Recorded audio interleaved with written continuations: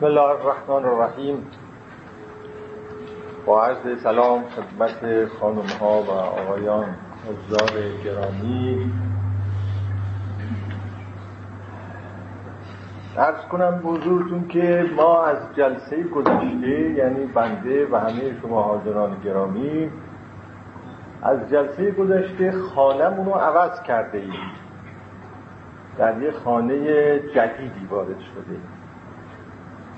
یعنی در خانه جدیدی به لحاظ فکری و احساسی داریم زندگی میکنیم. بحث هایی که در جلسات قبلی داشتیم تحت عنوان وجود شناسی فلسفی و مسئله خدا را از اون زاویه بررسی میکردیم. اون یه خانه دیگری، چون انسان وارد هر بحثی که می شود و به اون اهتمام می ورزد و در اون باره فکر می کند، در واقع در اون خانه زندگی می کند، در اون خانه روحی زندگی می کند. اینا خانه های روحی است که ما در اون زندگی می کنیم. نیست در واقع اون خونه دیگری، خانه وجود شناسی فلسفی، نزدیک شدن به مسئله خدا از منظر و زاویه مفهوم‌های فلسفی وجود شناسانه.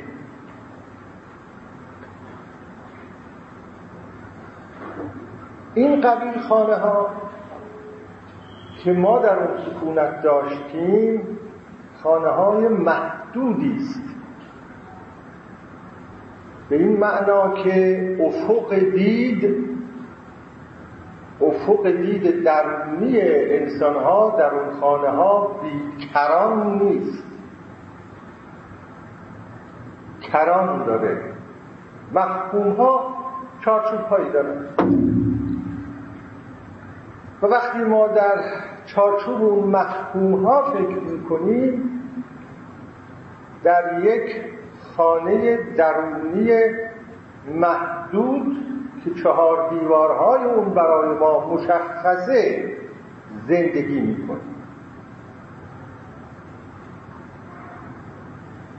اما بحث هایی که از جلسه گذشته شروع کرده ایم، اینا بحث های وجود شناسی فلسفی نیست، معناشناسی فلسفی است. در واقع معناشناسی فلسفی، خانه معناشناسی فلسفی کران نداره، افق درونی انسان در اونجا ساحل نداره. معنا بی ساحل است، می شود بی پایان در اون خانه جلو رفت و افق یکی پس از دیگری گشوده میشه. ما ملاحظه فرمودید در کویر اگر راه رفته باشید، حتی در صحراها و بیابان‌هایی که کویر هم نیستن، همیشه انسان یک افق محدود داره. مثلا فکر میکنید 4 کیلومتر اون طرف دیگه تمام اون زمینی که در اون راه میره، جلو میره 4 کیلومتر رو رد میکنه، باز هم افقی هست. اون 4 کیلومتر دوم رو رد میکنه، باز هم افق دیده میشه و هاکذا. مثل افق آسمان که ما وقتی به آسمان نگاه میکنیم فکر میکنیم اون نقطه‌ای که به قول شعرا یک گنبد کبود دیده میشه و ما در داخل اون گنبد کبود هستیم، فکر میکنیم که چند کیلومتر اون طرفتر واقعه. اما هر چه جلو برویم، هر جا که رویم، آسمان همین رنگ است، هر جا که روی آسمان همین رنگ است، تنها معناش این نیست که یعنی کبود است. یعنی همینطوره، آسمان همیشه به عنوان یک افق ناپیدا کران، ناپیدا ساحل جلو چشمان ما خواهد بود. عالم معنا که یک عالم درونی است، یک چنین عالمی است. انسان از محدوده‌ای وارد محدوده دیگری میشه، معنایی برای او ظاهر میشه، ولی خود اون معنا اشاره میکند به معنای دیگری،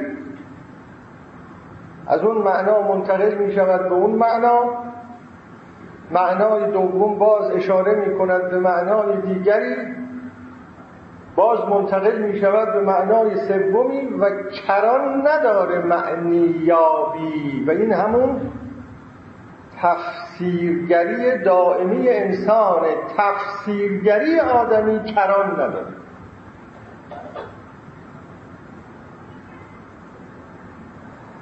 اونجا ما با مفهوم‌های تازه‌ای مواجه هستیم، غیر از آن مفهوم‌ها که در وجود شناسی فلسفی با آن مواجه بودیم. اونجا اگر با مفهوم وجود امکان نیستی برداری مطلق و اینطور مفاهیم مواجه بودیم، در این خانه جدید و در این سرزمین جدید با اون قبیل مفهوم‌ها مواجه هستیم که در جلسه گذشته نمونه‌هایی از اون را گفتم. اضطراب، امید، اعتماد، اطمینان،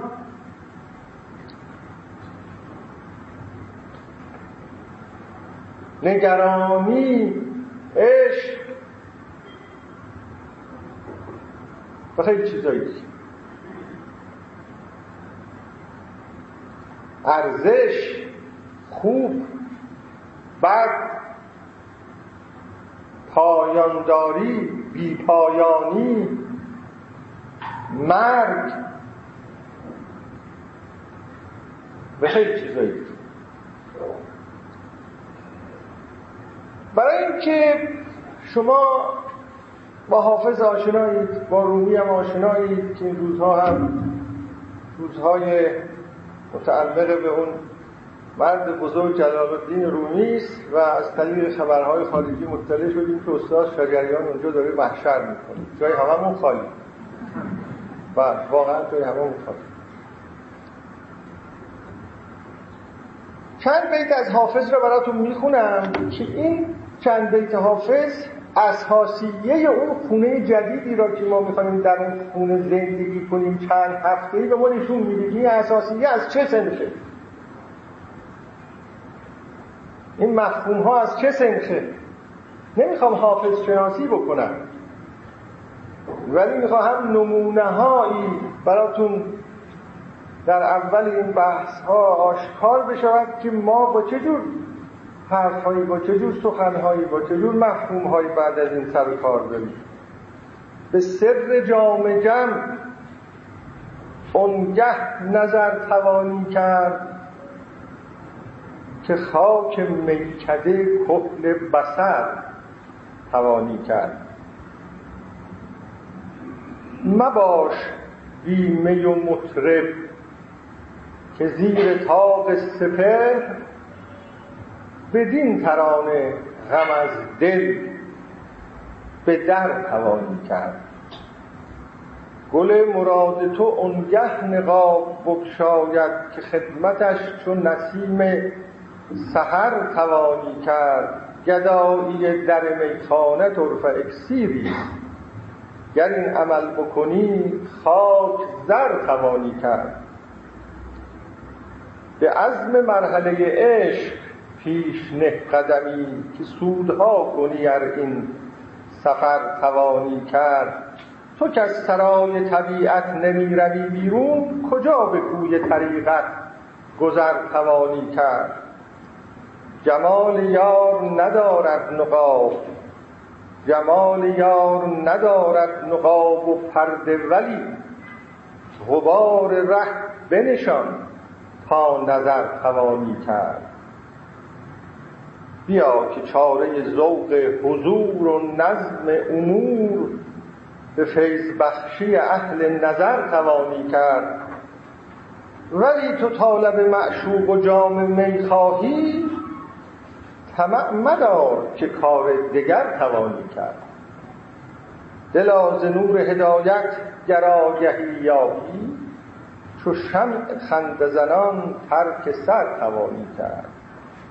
گر این نصیحت شاهانه بشنوی حافظ، به شاهراه حقیقت گذر توانی کرد. در دو بیت دیگه هم از یه جای دیگه بخونم از باب تنوع. سالها دل طلب جام جم از ما می کرد، وانچه خود داشت ز بیگانه تمنا می کرد. گوهری که از صدف کون و مکان بیرون است، طلب از گم شدگان لب دریا می کرد. و باز دو بیت دیگر: ساقیا جام میم ده، که نگارنده غیب نیست معلوم که در پرده اسرار چه کرد. اون که پر نقش زد این دایره مینایی، کس ندانست که در گردش پرگار چه کرد. صدها و هزارها از این قبیل بیتها، شعرها شما در حافظ می‌بینید، در مولانا می‌بینید، در سعدی می‌بینید، در سنایی می‌بینید، در خیلی های دیگه می‌بینید. ملاحظه می‌کنید این مفاهیمی که در اینجاها به کار برده شده، صدف، بیرون از کون و مکان، طلب جام جم، عرض کنم معلوم نیست در پرده اسرار چه نقشی کشیده شده و این قبیل چیزی. اینا یه اساسهای دیگری است، اینا یه خانه دیگری است، یه قلمرو دیگری است. تمام اینها خانه و قلمرو معانی است. به نحوی البته اون معانی که شما در حافظ میابید با اون معانی که در مثنوی رومی میابید با اون معانی که در عطار میابید تفاوت‌هایی داره، اما همه اینها قلمرو معانی است.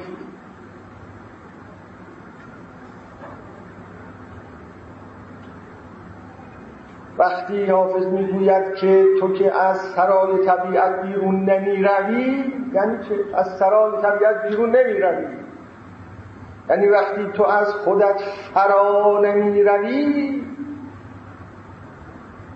بیرون نمیجهی از خودت. خب به کجا؟ به کدام سوی؟ به معنا، یعنی به عالم معنی نمیروی. اجمالاً اینا نمونه هایی است، وارد بحث دیگری میخواهم بشوم. اما یک سوال این است که آیا اون معنی و بحث های مربوط به معنی که من پس از این وارد اونها خواهم شد و در معناشناسی فلسفی که شاخه از فلسفه های جدید و مدرنه، آیا معنا در این شاخه دقیقاً کلمه معنا همان است که مثلا در دیوان حافظ وقتی با معنی برمیخوریم یا در مولوی همه صورتن دو تا معنا یا همچه چیزایی در مولوی هم زیاد هست، خیلی زیاد هست، صورت، معانی، صور و معانی. آیا این همونه یا یه چیز دیگه است؟ این شاید در آخر ما به یه نتیجه گیری بتونیم در این باره برسیم، ولی به طور کلی شبیه این به این عالم که الان یه تصویری تقریبا شما ملاحظه کردید داریم وارد میشویم،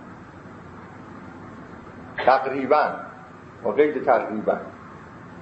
خب این یک به اصطلاح پیش غذا که معلوم بشود که ما سر چه سفره‌ای می‌خوایم بنشینیم.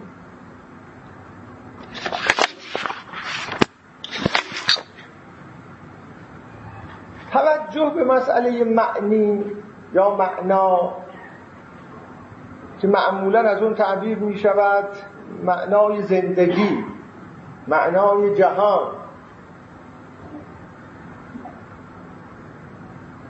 توجه به این مسئله که معنی زندگی چیست و معنای جهان چیست و معنای تاریخ چیست، که در 3 قلمرو این مطلب مطرح میشه. یکی معنای زندگی، یکی معنای تاریخ، یکی معنای جهان. این چیست؟ آیا زندگی معنی دارد؟ آیا جهان معنی دارد؟ آیا تاریخ معنی دارد؟ توجه به این مسئله و حساس شدن روی این مسئله و به صورت یک مسئله فلسفی در آمدن در باب این مسئله شاید بیش از 1.5 قرن از عمر آن نمی گذرد که این مطلب عنوان میشه، به این شکل عنوان میشه که معنی زندگی ما چیست، معنی جهان چیست، معنی تاریخ چیست. به این شکل شما وقتی به ادبیات پربار گذشته شرق به خصوص و حتی غرب نگاه میکنید، خیلی معانی در اونها هست، از قبیل همین ابیات حافظ که مثلا براتون خوندم. اما طرح کردن این سوال به این شکل که معنای زندگی چیست، معنای تاریخ چیست، معنای جهان چیست، به صورت یک سوال خیلی زنده که عده زیادی دنبال اون هستن این معنی رو پیدا بکنن و یا یه تعریفی از اون بدن، این جدیده. مثل این میماند که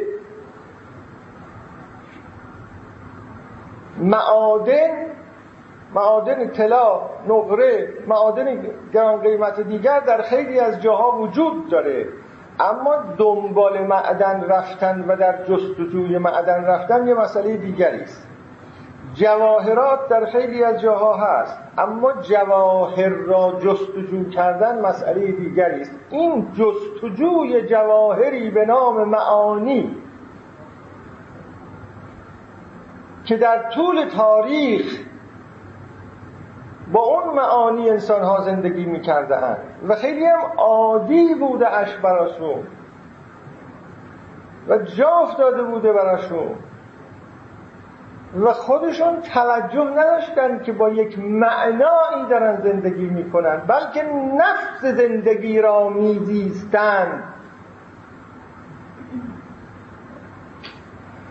و در آگاهیشون این نبود و این جستجو را نمی‌کردن که معنی زندگی من چیه، اما با یه معنای زندگی می‌کردن. حالا اون معنا هر چه بود در گذشته اینطور. پس از آن که تمدن جدید غرب تحولات خاصی پیدا کرد، 3 مکتب پیدا شد که تقریبا این 3 مکتب نشون میداد که چگونه مسئله در معنا زندگی کردن و با معنا زندگی کردن از دست انسانها بیرون رفته و زندگی انسانها خالی شده از معنا. از اون موقعی که در احساس و درک انسانها وارد شد که هیچ معنی درک نمی کنن از زندگیشون و هیچ معنی درک نمی کنن از جهان و هیچ معنی درک نمی کنن از تاریخ، به زحمت افتادن، به رنج افتادن، به یأس افتادن. و وقتی انسان این حالت رو پیدا میکنه، در این صدد برمیاد به طور آگاهانه که سوال کنه آیا این زندگی معنی داره؟ اگر زندگی همین است که مکرر میگذرد، صبح شب بخوابیم، صبح بلند شیم، کار کنیم، بیاییم دوباره خسته بشیم، دوباره شب بخوابیم، دوباره غذا بخوریم. به قول اون شاعر گر همه دیدن یک سلسله مکروهات است، گر همه دیدن یک سلسله مکروهات است، گرچه قند است نخواهم که مکرر گذرد. این مکرر بودن که آدمو ملول میکنه، مکرر بودن، تکرار، روزمرگی، اینو مطرح.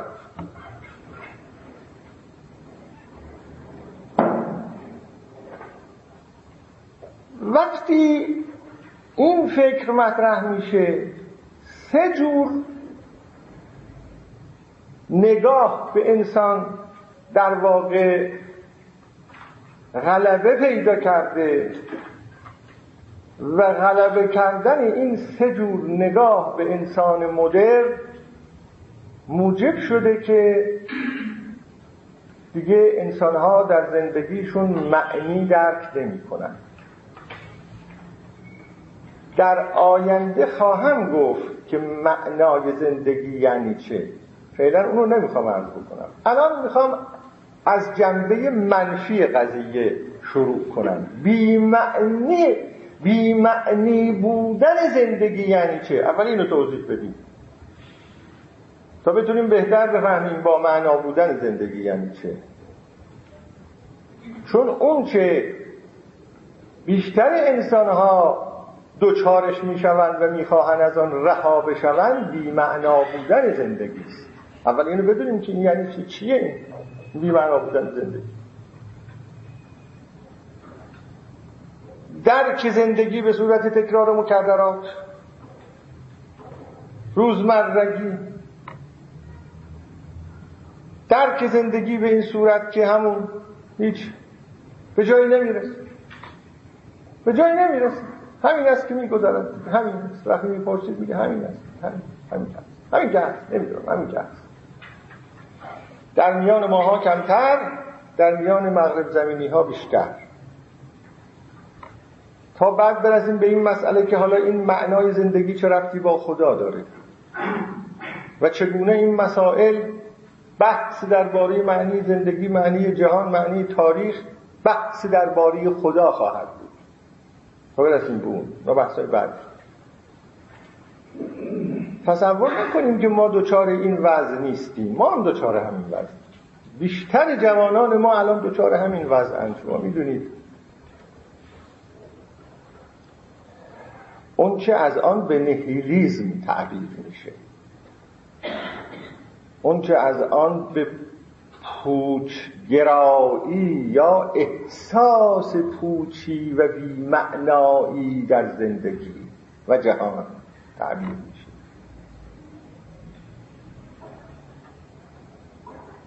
ما هم داریم، ما هم این ابتلاعات رو الان در جامعهمون منتهای مسئله هست. در غرب هم همینطوره، در اینجا هم همینطوره. انسان چون تحمل این وضع براش سخته، کوشش میکنه با ایجاد مشغله ها از روبرو شدن با این احساس فرار میکنه. آدم ممکنه هم از خودش درک نکنه که داره فرار میکنه. برخورده اید به انسان هایی که یک روز نمیتوانند تنها زندگی کنند. حتما برخورده اید. یک شبانه روز نمیتونن تنها زندگی کنند، تنها خودشون باشن با خودشون. وحشت آور است براشون. سخت است براشون، همیشه باید با یکی باشن، یا اگر کسی نیست حتما تلویزیون نگاه کنن، حتما روزنامه بخونن، حتما یک کتاب، با یک چیزی خودشون مشغول بکنن. ممکن است بفرمایید که خب انسان که نمی شود با چیزی خودش رو مشغول نکنه. انسان یک موجود مشغولیت خواه یا اشتغال زاست یا معطوف به اشتغاله، اصلا این موجود این چنینیه. اگر این رو هم قبول کنیم، مگر انسان نمیتوانه با خودش مشغول باشه؟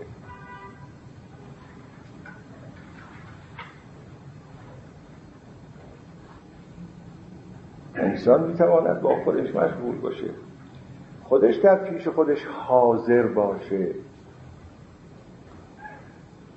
خودش از اون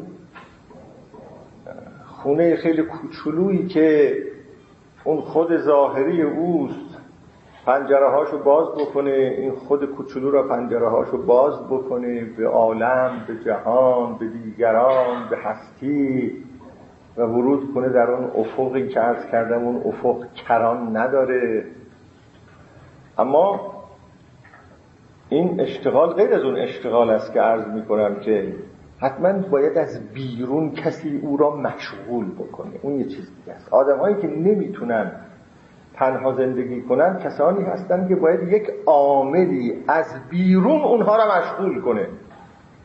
حالا اون عامل میتواند یک دوستی باشد، اون عامل میتواند بچه ها باشن، اون عامل میتواند تلویزیون باشه، اما از بیرون، چون اینا درکی که از خودشون دارن انعکاس عوامل بیرونی است. اون چه عوامل بیرونی اینها را نشون میده، اینا آن هستن پیش خودشون.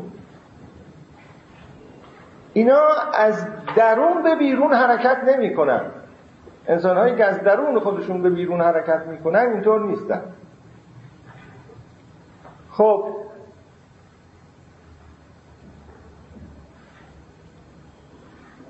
پس بنابراین بگذاریم از این که انسان خودش رو مشغول میکنه و فرار میکنه. اگر مشغول نکنه انسان و فرار نکنه از این مسائل و دمی بیاندیشد، خواهد دید که این رگه های پوچگرایی و نهیلیسم کم و بیش در هر کسی هست. منتها دیگه نهیلیست و پوچگرا اون کسی است که این حالت بر او غلبه پیدا کرده است.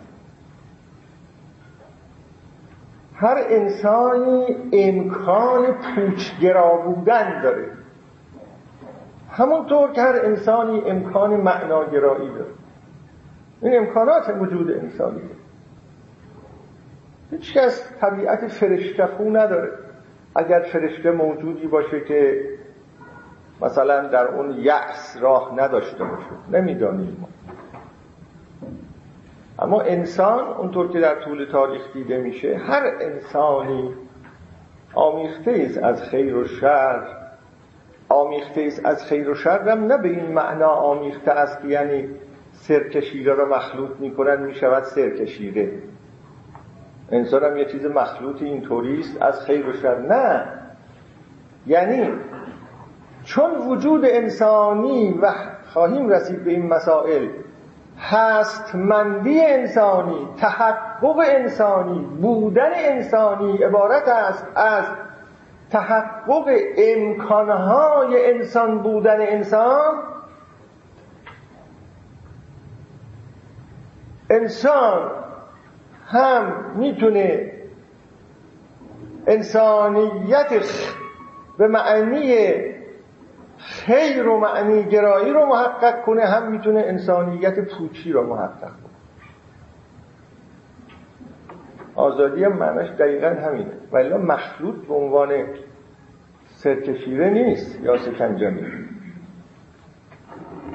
تحولاتی که در غرب اتفاق افتاد، تحولات صنعتی، انقلاب صنعتی به خصوص، حالا نمیخوام وارد تحلیل تاریخی این قضیه بشوم که این سدیدی که عرض میکنم نسبت به انسان پیدا شد در اونجا چه علل و عوامل تاریخی موجب شدن که این سه دید اتفاق افتاد، ولی میخوام خود این دیدها را برای شما توضیح بدهم. یک دید سه تا مسئله است، اینو میخوام خدمتتون توضیح بدم.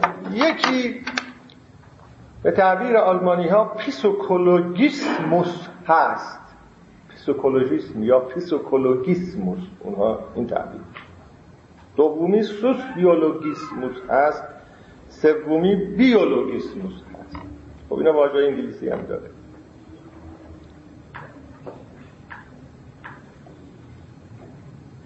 اگر بپرسن از کسی انسان چیست،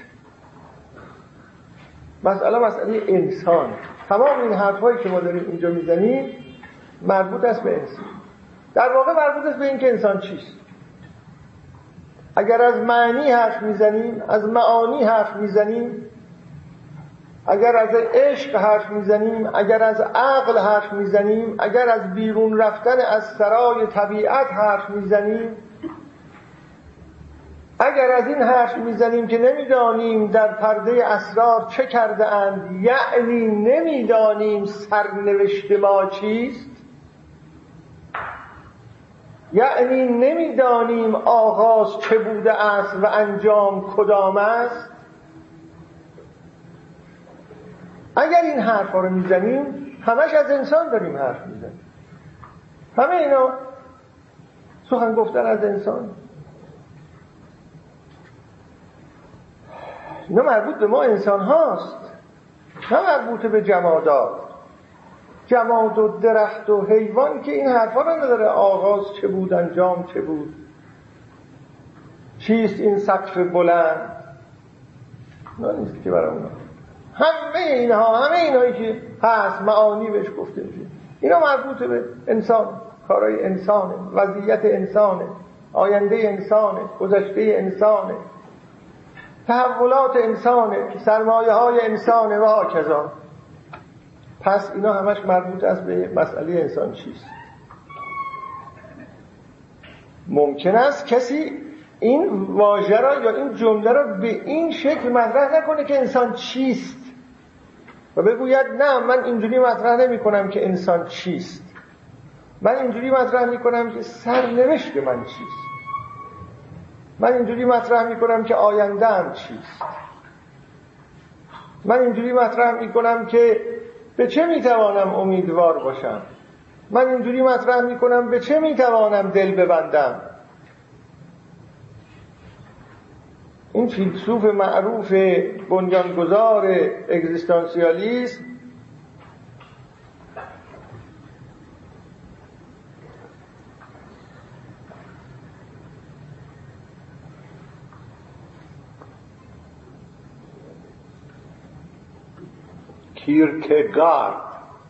کیرکگارد، این شخص فیلسوف سوئدی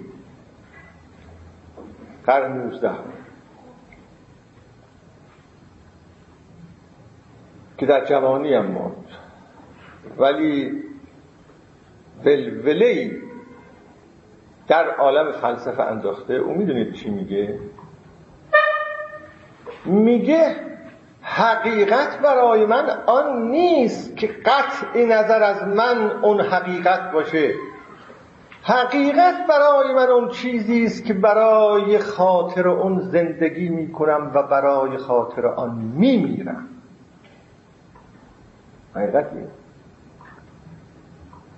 حقیقت آن است که من برای خاطر او زندگی میکنم و به پای او میمیرم و برای او میمیرم.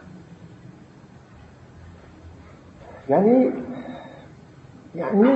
از زاویه انسان، سرنوشت انسان، چه چیز ارزش این را دارد که من زندگی کنم، برای او زندگی کنم و برای چه چیز بمیرم، برای که بمیرم. نه اینکه یعنی مثل حیوان تپش قلبم از کار بیفته بمیرم. این مردن اون مردن نیست و این زندگی کردنم اون زندگی کردن نیست. دیدید ما یک جمله خیلی مبتذلی همه با هم رد میکنیم، فلانی برات میمیرم. خیلی مبتذل اینا رو رد میکنیم، اما خیلی معنی داره این حرف. با تو زنده هستم، برای خاطر تو زنده هستم. این تعارف ها رو این مرتب میکنید. اگر یک روز تو رو نبینم دیوونه میشم. از این حرفا دیگه میدونید که هست.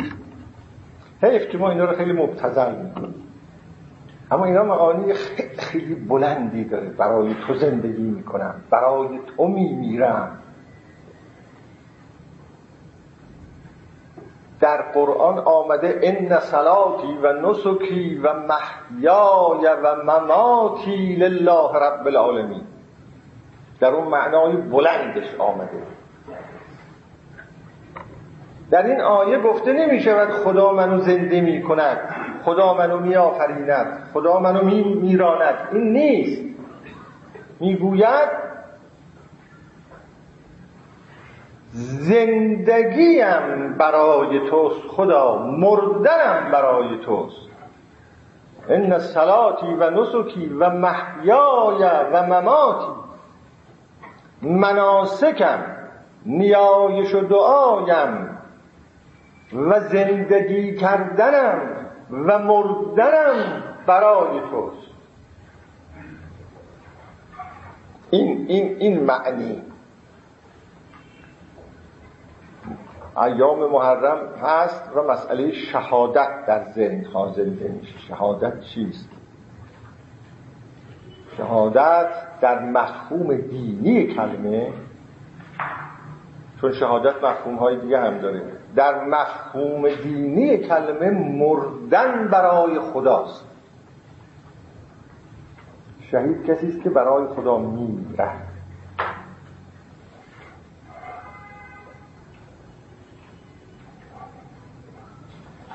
خب بنابراین تمام این حرف‌ها برمیگرده به این مطلب که ما درباره انسان چه نظری می‌خوایم پیدا کنیم،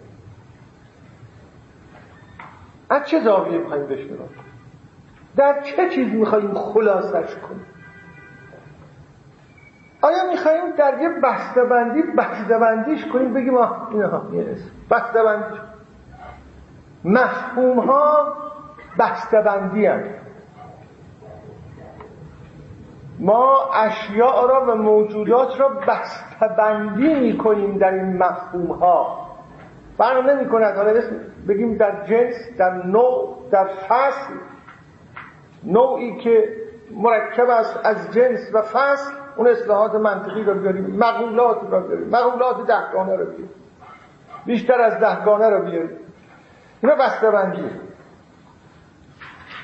مسئله اینه که آیا انسان میشه بسته‌بندی کرد؟ یا انسان رو نمیشه بسته‌بندی کرد؟ میشه گفت انسان یعنی این تمام شد؟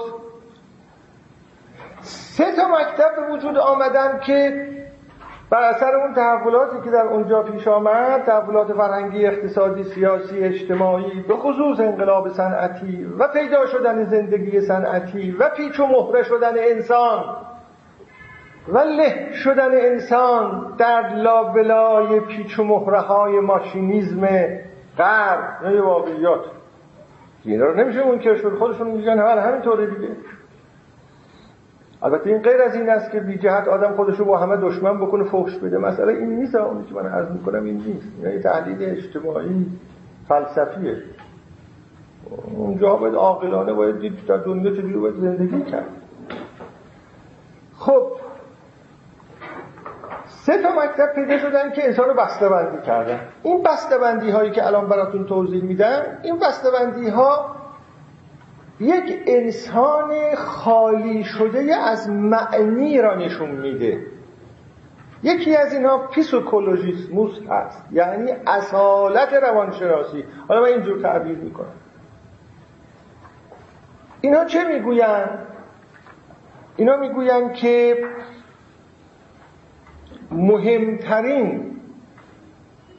سرمایه های انسانی را که در طول تاریخ انسان اندوخته و با اونها انسانیت خودش رو معنی کرده و با اونها زندگی کرده، همه اینها را می شود تقلیل داد، فرو کاست به یک سلسله رویدادهای روانی. انسان فلسفه داره، با فلسفه زندگی کرده، فلسفه به وجود آورده، فلسفه های گوناگون، معرفت های گوناگون به وجود آورده، منطق به وجود آورده، عشق به وجود آورده، اخلاق به وجود آورده. سه تا قلمرو و سرمایه خیلی بزرگ هست که انسان در طول تاریخ با اونها زندگی کرده: عقل است و عشق است و اخلاق. در یک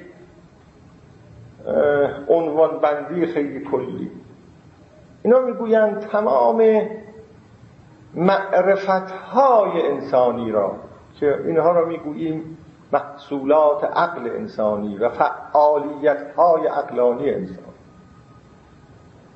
تمام عشقها و عشق ورزی‌های انسان را در شکل‌های مختلفش، در شکل زمینیش، آسمانیش، هم زمینی هم آسمانیش، و اون چرا که به عنوان خوب و بد، ارزشدار و بی ارزش تلقی کرده است، در طول تاریخ با او زندگی کرده. تمام این سه قلمرو را که انسان با اینها شناخته میشه و اینا تجلیات انسانیه، میشه در رویدادهای روانی تقلیل کرد.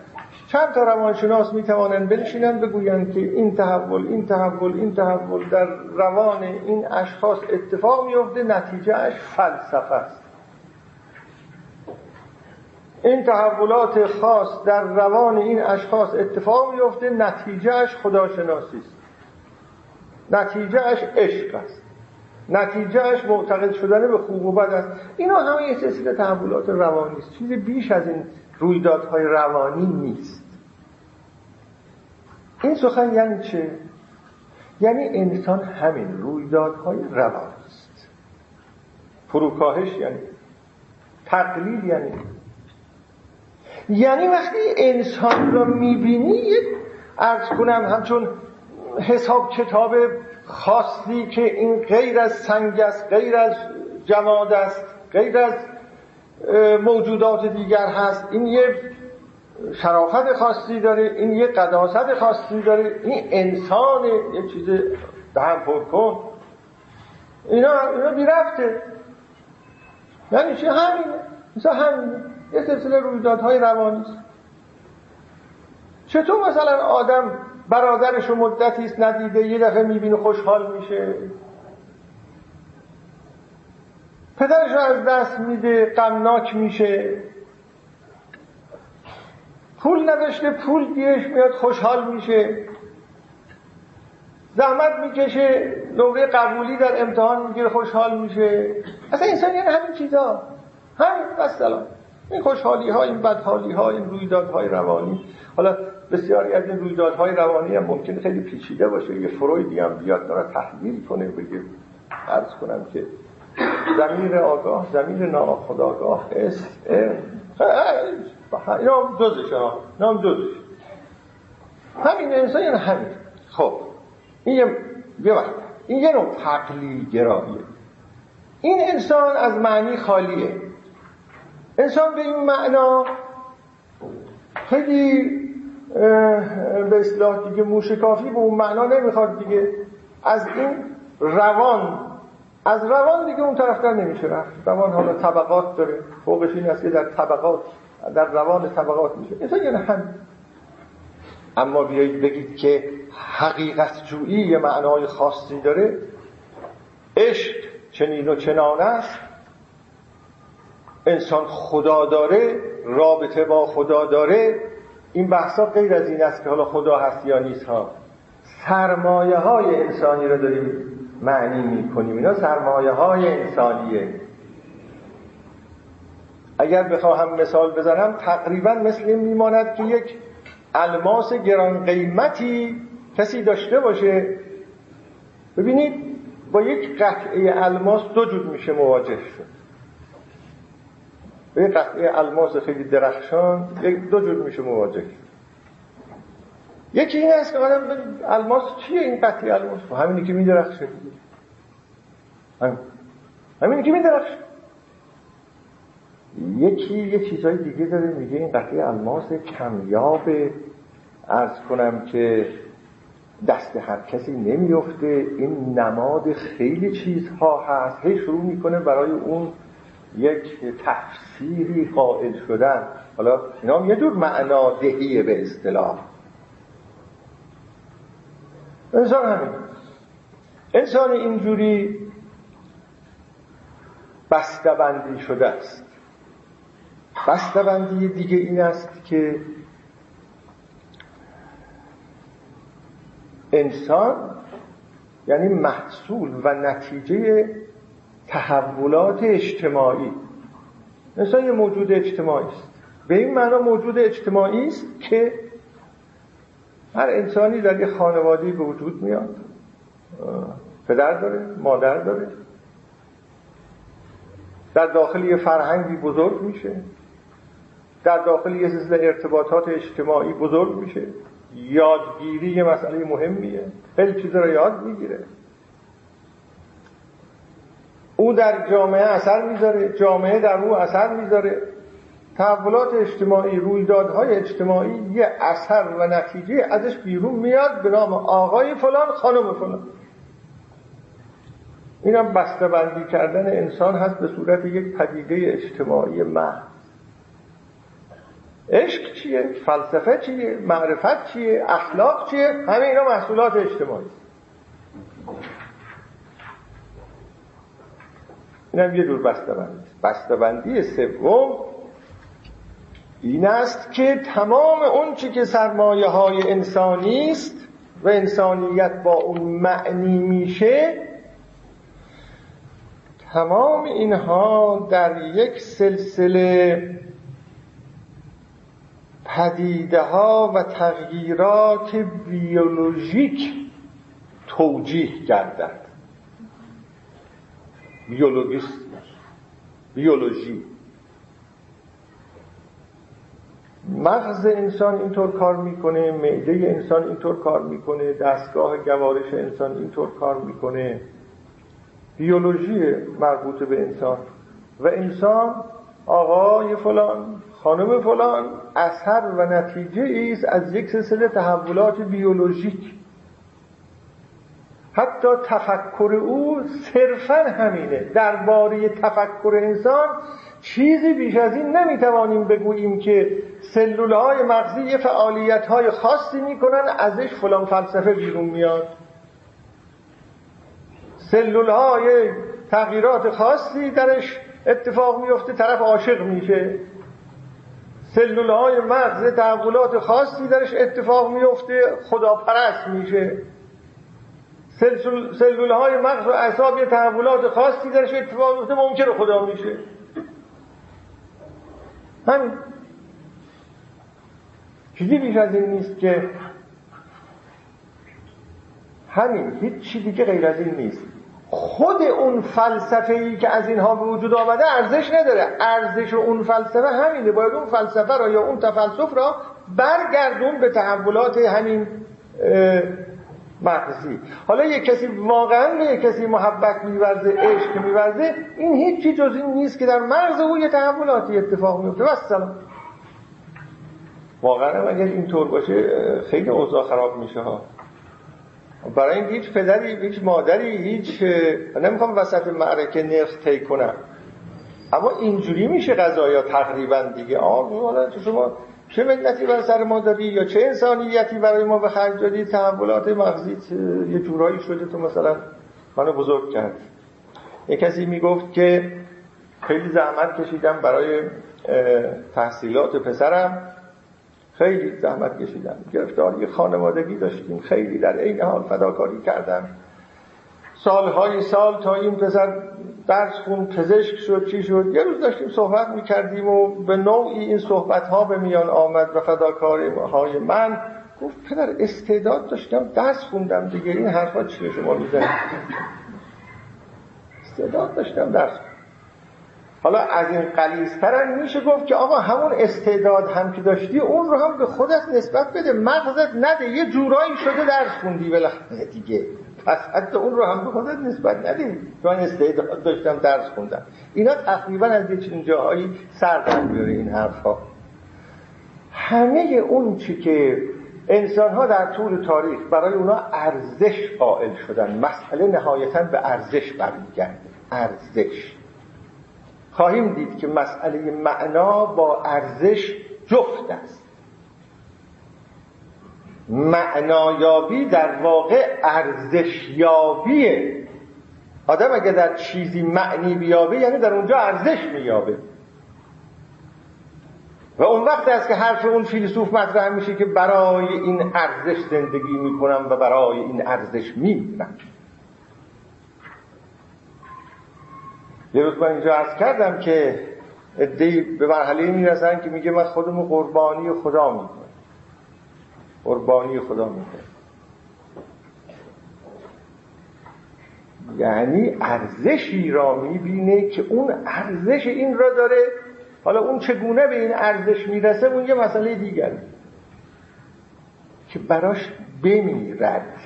اونقدر اون رو ارزشمند میدونه که خودشو نفی میکنه. همونجور که اون روز گفتم من نه به هیچ معنی از کلمات، به هیچ معنا از معانی کلمات من نیستم، من نه و به تمام معانی این کلمه تو آری. فلسفه ارزش، معرفت ارزش، عشق ارزش، اخلاق ارزش. در این سه جور فکر که الان براتون توضیح دادم این ارزش ها منتفی است، ارزش های فی نفسه. چون ارزش ها منتفی است معنا منتفی است. اصلا چه معنا؟ و همیناست. اینجاست که نهیلیزم خودشو نشون میده. نهیلیزم خودشو نشون میده، پوچگرایی خودشو نشون میده. پوچی میاد بالا. چگونه پوچی میاد بالا؟ شما فکر میکنید انسان اون موقعی که پوچی احساس میکنه چیه هویت این احساس پوچی؟ نمیدانم. عرض کردم هر انسانی گاهی احساس پوچی میکنه، منتها در شدت و ضعفش فرق داره. حتی ممکنه بعضی های چند روزی این احساس پوچی براشون غلبه بکنه تا از اون حالت بیان بیرون. بیشتر ماها یه نوع افسردگی هایی داریم.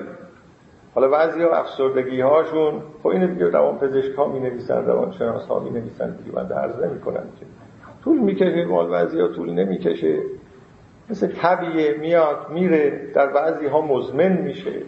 و نوعی از این افسردگی های مربوط به این احساس پوچی است. فرسوایفلونگ، من هنوز برای این فرسوایفلونگ که دانشمندان آلمانی به کار میبرن هنوز نتوانستم یک واژه خیلی مناسبی در فارسی پیدا بکنم. یأس ازش تعبیر میکنن. اگر از آیون و خانم ها کسی باشه که یک واژه بهتری در فارسی پیشنهاد کنه، یأس. حالا من به نظرم میاد یأس، ناامیدی، یأس. چیه حقیقت یأس؟ آیا حقیقت یأس این است که جهان نیست؟ واقعیت نیست؟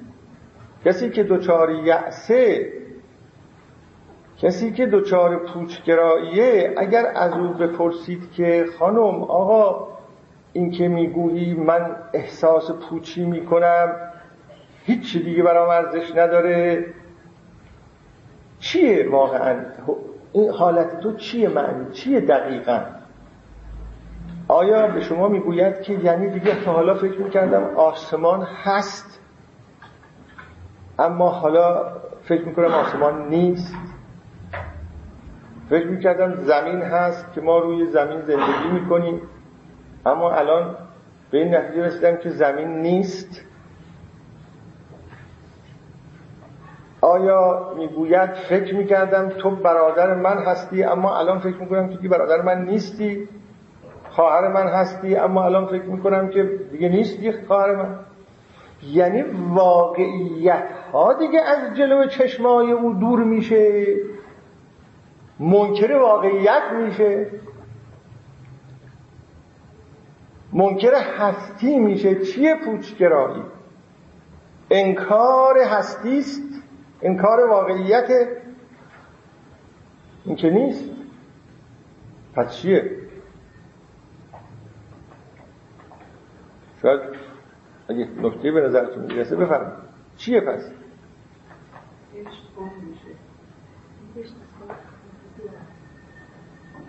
دیدگاهش نسبت به زندگی. خب این تعبیر کلی است. دیدگاهش به زندگی عوض میشه رو باید خود بیشتر معنی کنید. یعنی ولی احسنتون معنی مطرح. ببینید تا حالا آسمان و زمین و کوه و درخت و برادر و پدر برای او معنی ارزشداری داشته، از این به بعد ارزش رفته، یعنی همون معنی رفته دیگه. آسمان برای او ارزش نداره، زمین ارزش نداره، برادر ارزش نداره، خواهر ارزش نداره. یعنی واقعیت ارزش نداره دیگه. یعنی واقعیت نیست، همه چیز سر جاشه، اما ارزشش رو از دست داده و ارزشش رو از دست داده یه معنیش، یعنی معنیش رو از دست داده. اینجور انسان ها حتی بی اشتها هستن. چرا؟ ما بی خودی غذا نمیخوریم که. ببینید غذا خوردن صرفا این نیست که ما ترشحات معدمون ما رو تحریک میکنه، گرسنه میشیم میریم غذا میخوریم. و حیوان هم اینجوریه دیگه. پس فرق غذا خوردن انسان با غذا خوردن حیوان چیه؟ خواهید ممکنه بفرمایید که با اشتها ما غذا میخوریم، و حیوان هم با اشتها غذا میخوره. یه چیز دیگه اینجا هست و اون اینه ما برای غذا خوردن ارزش قائلیم ما برای غذا خوردن، و به همین جهت به ما لذتی میده مضاعف، و به همین جهت آداب غذا خوردن به جا میاریم. میخوایم آشپزخونه تمیز باشه. این قلم رو خانم هاست که نمیخوام بگم خانم ها جاشون در آشپزخونه اساس سوء تفاهم نشه، اینو نمیخوام عکس بکنم، ولی خانم ها اینو بهتر میدونن که مواظب مردا آقایون میرن آشپزخونه رو کثیف میکنن و خانم ها معمولا میخوان آشپزخونه تمیز باشه. و به همین جهت هم گاهی راه نمیدن اصلا تو نیا تو هست. این چیزا رو دیدیم دیگه. به مردا تو نیا تو، من خودم مثلا چی میکنم چرا من ظرفا رو بشویم؟ نه خیر تو بلد نیستی ظرفا رو بشویی. من از مهمان پذیرایی کنم تو بلد نیستی. و از این حرفا. ما آداب داره غذا خوردن. چرا؟ برای اینکه به غذا خوردن ارزش قائلیم و هر چه فکر میکنیم که یک نظافت خاصی رو به کار ببریم، نمیدونم بشقاب‌ها رو به نوع خاصی بچینیم، غذا رو به یه رنگ خاصی دراریم، علاوه بر این که ما رو سیر میکنه یک ارضاء دیگری هم به ما میده و اون ارضاء رسیدن به ارزشه. در لباس هم همینو داریم، در لباس پوشیدن هم همینو داریم، در ارضاء همه حوائجمون این را داریم. انسان با حیوان تفاوتش این است که ارضاء حوائج که میکنه برای این ارضاء حوائج یه ارزشی قائله، علاوه بر این که حاجتش ارضاء میشه، علاوه بر این که نیازش ارضاء میشه. و بر همین اساس هم هست که این ارضاء احتیاجات رو طبقه بندی میکنه در اولویت اول، اولویت دوم، اولویت سوم. این اولویت بندی در ارضاء حوائج اولویت بندی در ارزش هاست. البته اینها ارزش‌های دست دومه. نهایتاً همونطور که در آینده خواهم گفت، این ارزش‌های درجه 2 درجه 3 نهایتاً باید برگردن به یه سلسله ارزش‌های درجه اول و اون ارزش‌های درجه اول هم نهایتاً باید برگرده به یک ارزش مطلق که دیگه اون ارزش مطلق خودش ارزشه، نه برای خاطر این که ما را به یه هدفی برسونه و به یه رضایت خاصی برسونه، خودش ارزشه. یعنی به قول کیرکگارد، آن هست که میتوانم برای او بمیرم، آن هست که میتوانم برای او زندگی کنم. این پوچیه، احساس پوچی اینه. اگه این احساس پوچی دست داشته باشه، واقعیت سر جاش هست، اما اون چیزی که سر جاش هست دیگه برای آدم ارزش نداره و اون جهت اشتها هم نداره. اشتها نداره یعنی در واقع ارزشی برای غذا خوردن قائل نیست، ارزشی برای خوردن قائل نیست. نه اینکه معده‌اش کار نمی‌کنه، نه اینکه معده‌اش ترشحات نداره. اینو روانشناس‌ها بهتر از من میدونن. اینا گاهی اوقات مسائل روانتنی است. بسیاری از اشخاصی که این مشکلات رو دارن در دستگاه هاضمه مراجعه میکنن و پزشک اندوسکوپی میکنه، دقیق معاینه میکنه، یا خانم در دستگاه هاضمه هیچ مشکلی وجود نداره، شما اگه نمیتونی غذا بخوری یا اختلال معده داری، روانی قضیه. یعنی اون دستگاهی که با ارزش و اینها سر و کار داره، اون دستگاه یه اختلالاتی درش پیدا شده در واقع.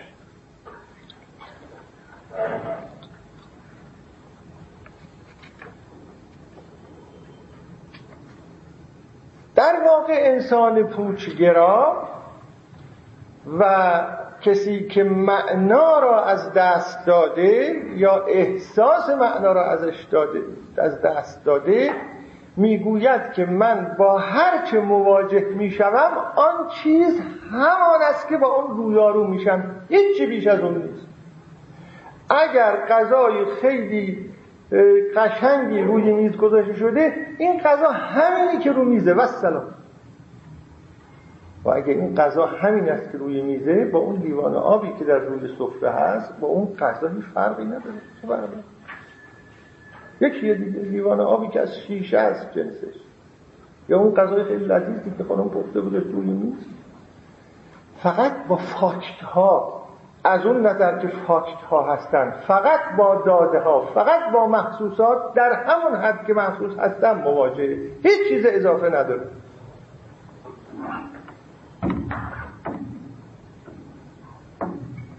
اون وقت اگر اینجا ما بخوایم باب فلسفه زیباشناسی را وارد کنیم که باز مربوط میشه به عالم معانی انسان، که دیگه وارد یک دریا یا اقیانوسی میشیم که دیگه نمیتونیم بیرون بیاییم. چرا یکی را بسیار زیبا میبینه ولی دیگری اون رو اصلا زیبا نمیبینه؟ معروف است در داستان لیلی و مجنون که گفتن آخه چه خبره اینقدر شما مجنون این لیلی هستیم، لیلی سیاه هست، سیاه چرده است، زیبا نیست، چه نیست. پاسخ او معروف است، گفت از چشم مجنون به او نگاه کنید، از چشم مجنون که نگاه کنید بسیار زیبا. یعنی چه؟ یعنی مسئله فقط دیدن فاکت ها نیست، مسئله فقط دیدن داده ها نیست که در بد به نظر انسان با اونها رویارو میشه. این نیست که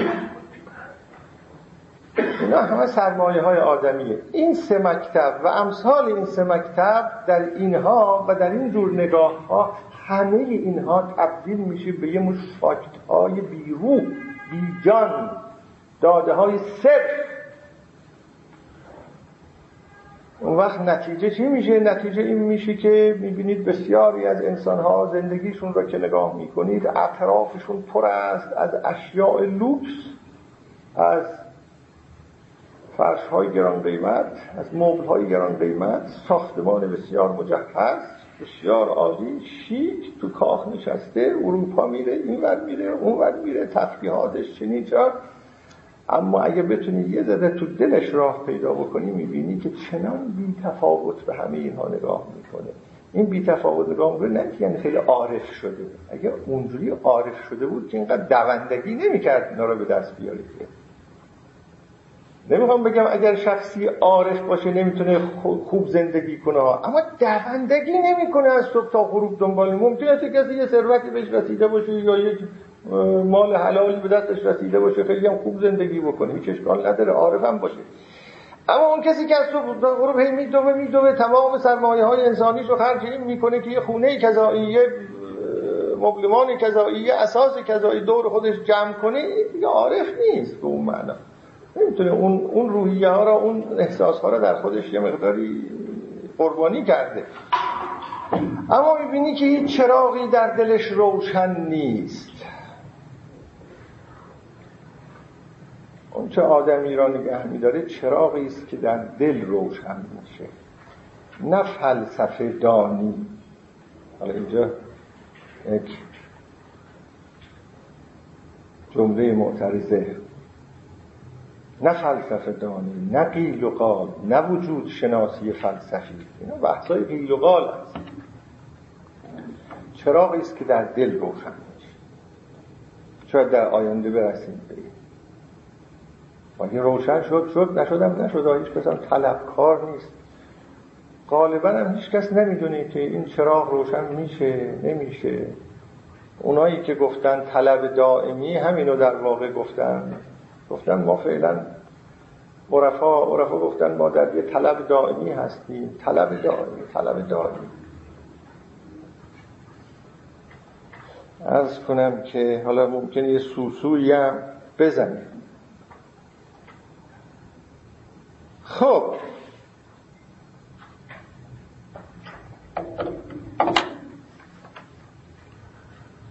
پس دو جور میشه به انسان نگاه کرد. یه وقت میگیم انسان بیش از یک دستگاه اتومات فکر کردن، دستگاه اتوماتیک یا اتومات فکر کردن، یه دستگاه اتوماتیک که فکر، بیش از یک اثر و نتیجه از تحولات اجتماعی، بیش از یک توپ بازی که با تأثیرات بیولوژیک، این تأثیرات دست به دست هم میدن، یه چیزی درست میشه به نام انسان، اینجوری عمل میکنه. بیش از اینها نیست. اگر قضیه اینطور باشه در اینجا معنی مطرح نیست. انسان دنبال معنی نمیتونه باشه. یا چنین انسانی دنبال چه معنیه؟ معنای زندگی، معنای هستی، معنای جهان، معنای تاریخ. همینا هستن که هستن دیگه چی؟ پس انسان نامعناگرا یا معناناگرا، نمیدونم کدومو باید بگیم. باید از دوستانی که معناگرا را اصطلاح کردن بگیم که باید گفت نامعناگرا یا معناناگرا، کدوم ضعیف داره یا هر دو. از یکی از دوستان پرسیدم که میتوانیم خب بگیم انسان خدا باور، میتوانیم بگوییم انسان خدا ناباور؟ اونا اهل قلم و ادب بودن، گفتن بله میشه گفت انسان خدا ناباور صحیح هست تعبیر انسان خدا ناباور. چون من می‌خواستم در یه سخنرانی این اصطلاح به کار ببرم، اول مشورت کردم که بی‌گدار به آب نزده باشم. فکر میکنم اگر انسان خدا ناباور تعبیر صحیحی باشه، میتوانیم بگیم که انسان معنا ناگرا هم مثلا صحیحه. انسان معنا ناگرا یه چنین انسانی است. حالا انسان معناگرا چجور انسانی است؟ اول میبایست یه خورده این جنبه منفی قضیه رو میگفتم. و برای انسان معناگرا معنا چیست؟ انشاءالله در جلسه آینده وارد این بحث میشم. فکر میکنم که این خانه جدیدی که درش وارد شده ایم اینقدر اندرون بیرونی داره و اتاقای زیاد داره که ما چند هفته‌ای مثل که اینجا معطل خواهیم بود و ظاهرا ارزش این رو هم داره که بمانیم در اینجا چند هفته‌ای تا ببینیم چقدر میتوانیم پیش برویم. عرض من امروز در اینجا تمام میشه و آماده هستم که اگر پرسش هایی هست به اونها بپردازم.